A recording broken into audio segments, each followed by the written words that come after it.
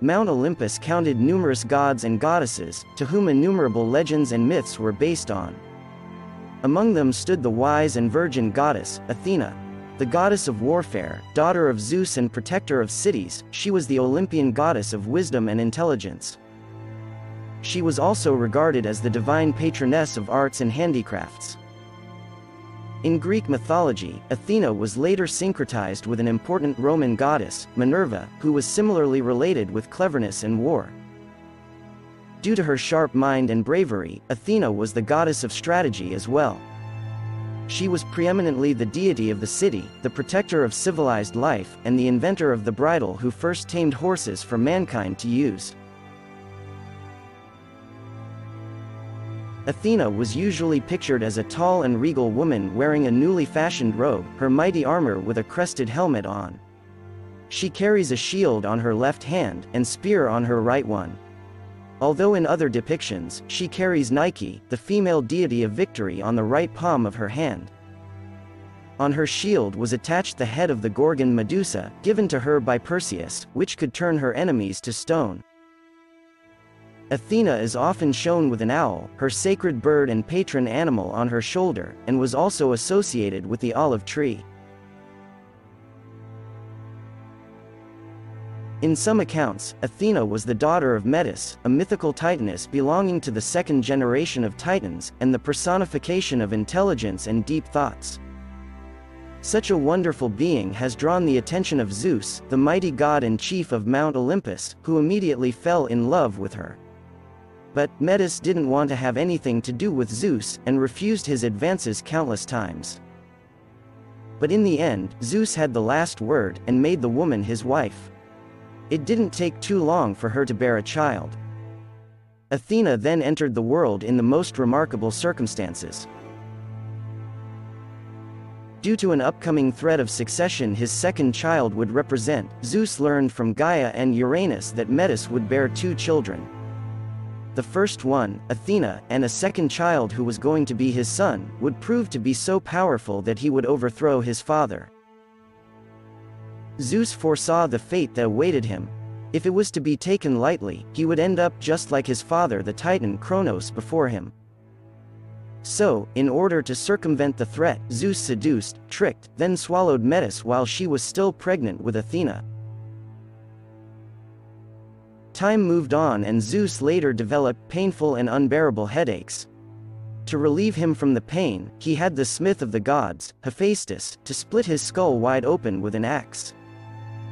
Then Zeus brought Athena to birth from his own head. She sprang from his skull fully armed, full grown, and shouting her war cry, presenting such a fearsome sight that the gods were seized with terror. Olympus wavered, the earth cried out, and the sea tossed and foamed. The sun god Helios held up his horses until she had removed the heavenly armor from her shoulders. Zeus was delighted and mesmerized with this wonderful being he had just released upon the world. Because of her personable, the goddess Athena ended up being Zeus's favorite child. He trusted her to carry his buckler, the awful Aegis, and his devastating weapon, the thunderbolt. Being the offspring of such incredible deities, Athena inherited her mother's wisdom and intelligence. On the other side, she got her father's integrity, justice, and righteousness. But unfortunately, after the birth of the goddess Athena, her mother, the titaness Metis, would never be heard from again. In the earliest account of Athena, she was a fierce and ruthless battle goddess, but elsewhere she was warlike only to defend the state and the home from outside enemies. Athena's capacity as a warrior was quite outstanding and diligent on battlefields. She preferred tactic over savage force. Therefore she blessed those who used strategies to win battles and wars, which on the other hand, was distinguished from that of the god Ares, who was associated with the more brutal, violent and bloodthirsty aspects of wars. In some myths, Athena and Ares come into conflict, especially during the Trojan War. In the midst of that war, she sided with the Achaeans, when Paris awarded the golden apple to Aphrodite at the wedding of Peleus and Thetis. Athena and Hera, the other losing contestant, became her enemies and supported the Greeks against the Trojans during the war. Athena was also known as being the patroness of heroes. She helped and supported great heroes such as Perseus, Bellerophon, and above all, Heracles.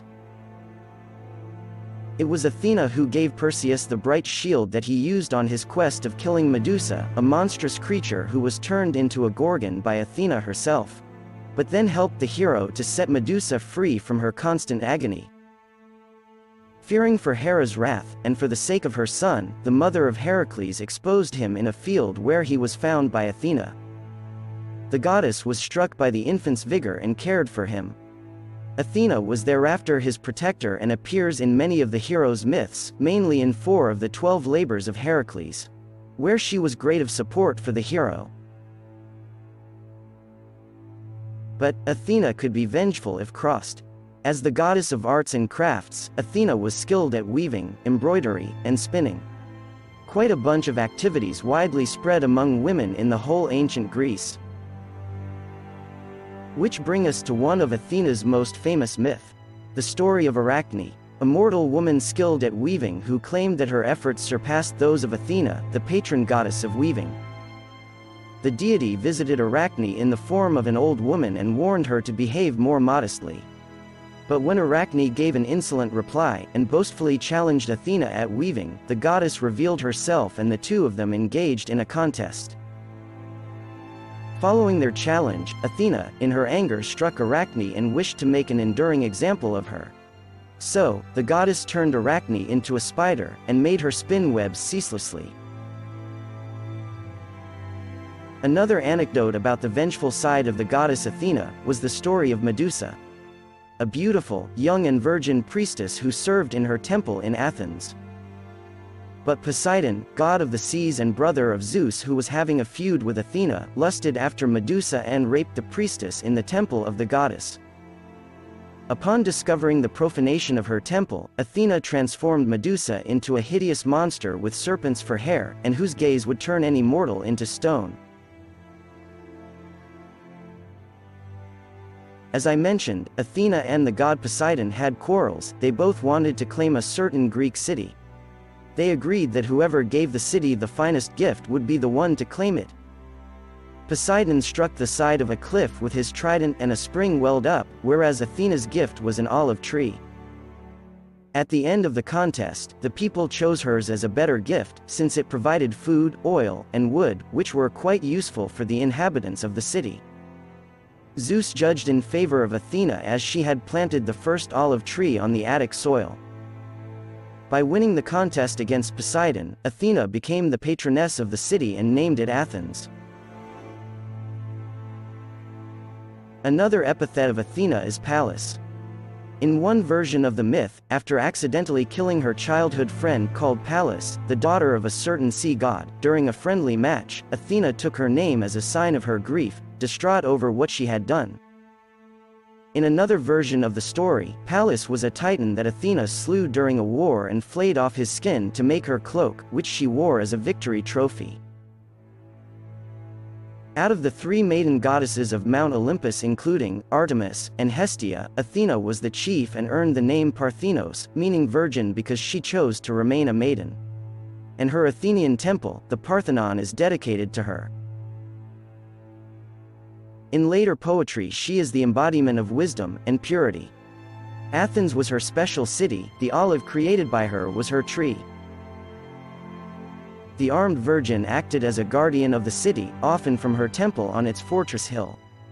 Her temple of the Parthenon on the Athenian Acropolis is still the crowning monument of Athens.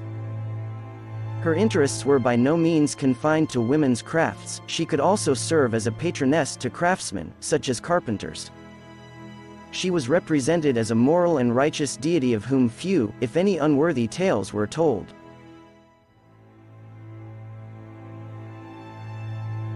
In my opinion, Athena belongs to the most famous and recognizable deities right beside Zeus and Hades. The goddess of warfare is well known in the Greek mythology as being accountable for some great achievements, the unconditional support and devotion to the success of great heroes. Athena never backed down no matter what the situation might have been or to whom she was up against. Although she has all the merit of greatness, the goddess revealed to be really abusive in some occasions, as she couldn't contain her emotions by letting her anger blinds her judgment. Therefore, putting her divine might at use against mere mortals, who didn't deserve any punishment or curse whatsoever. But fortunately, she usually found a way to make amends and to atone for her impulsive actions, behaving like the goddess of wisdom that she was meant to be. Of course, you might want to tell me that there is a reason behind such actions on her part, which obviously I think there is. So, drop them in the comments section, I would be glad to read that. We can still see nowadays the influence the goddess Athena has in the popular culture around the globe, which by the way, might never cease to be.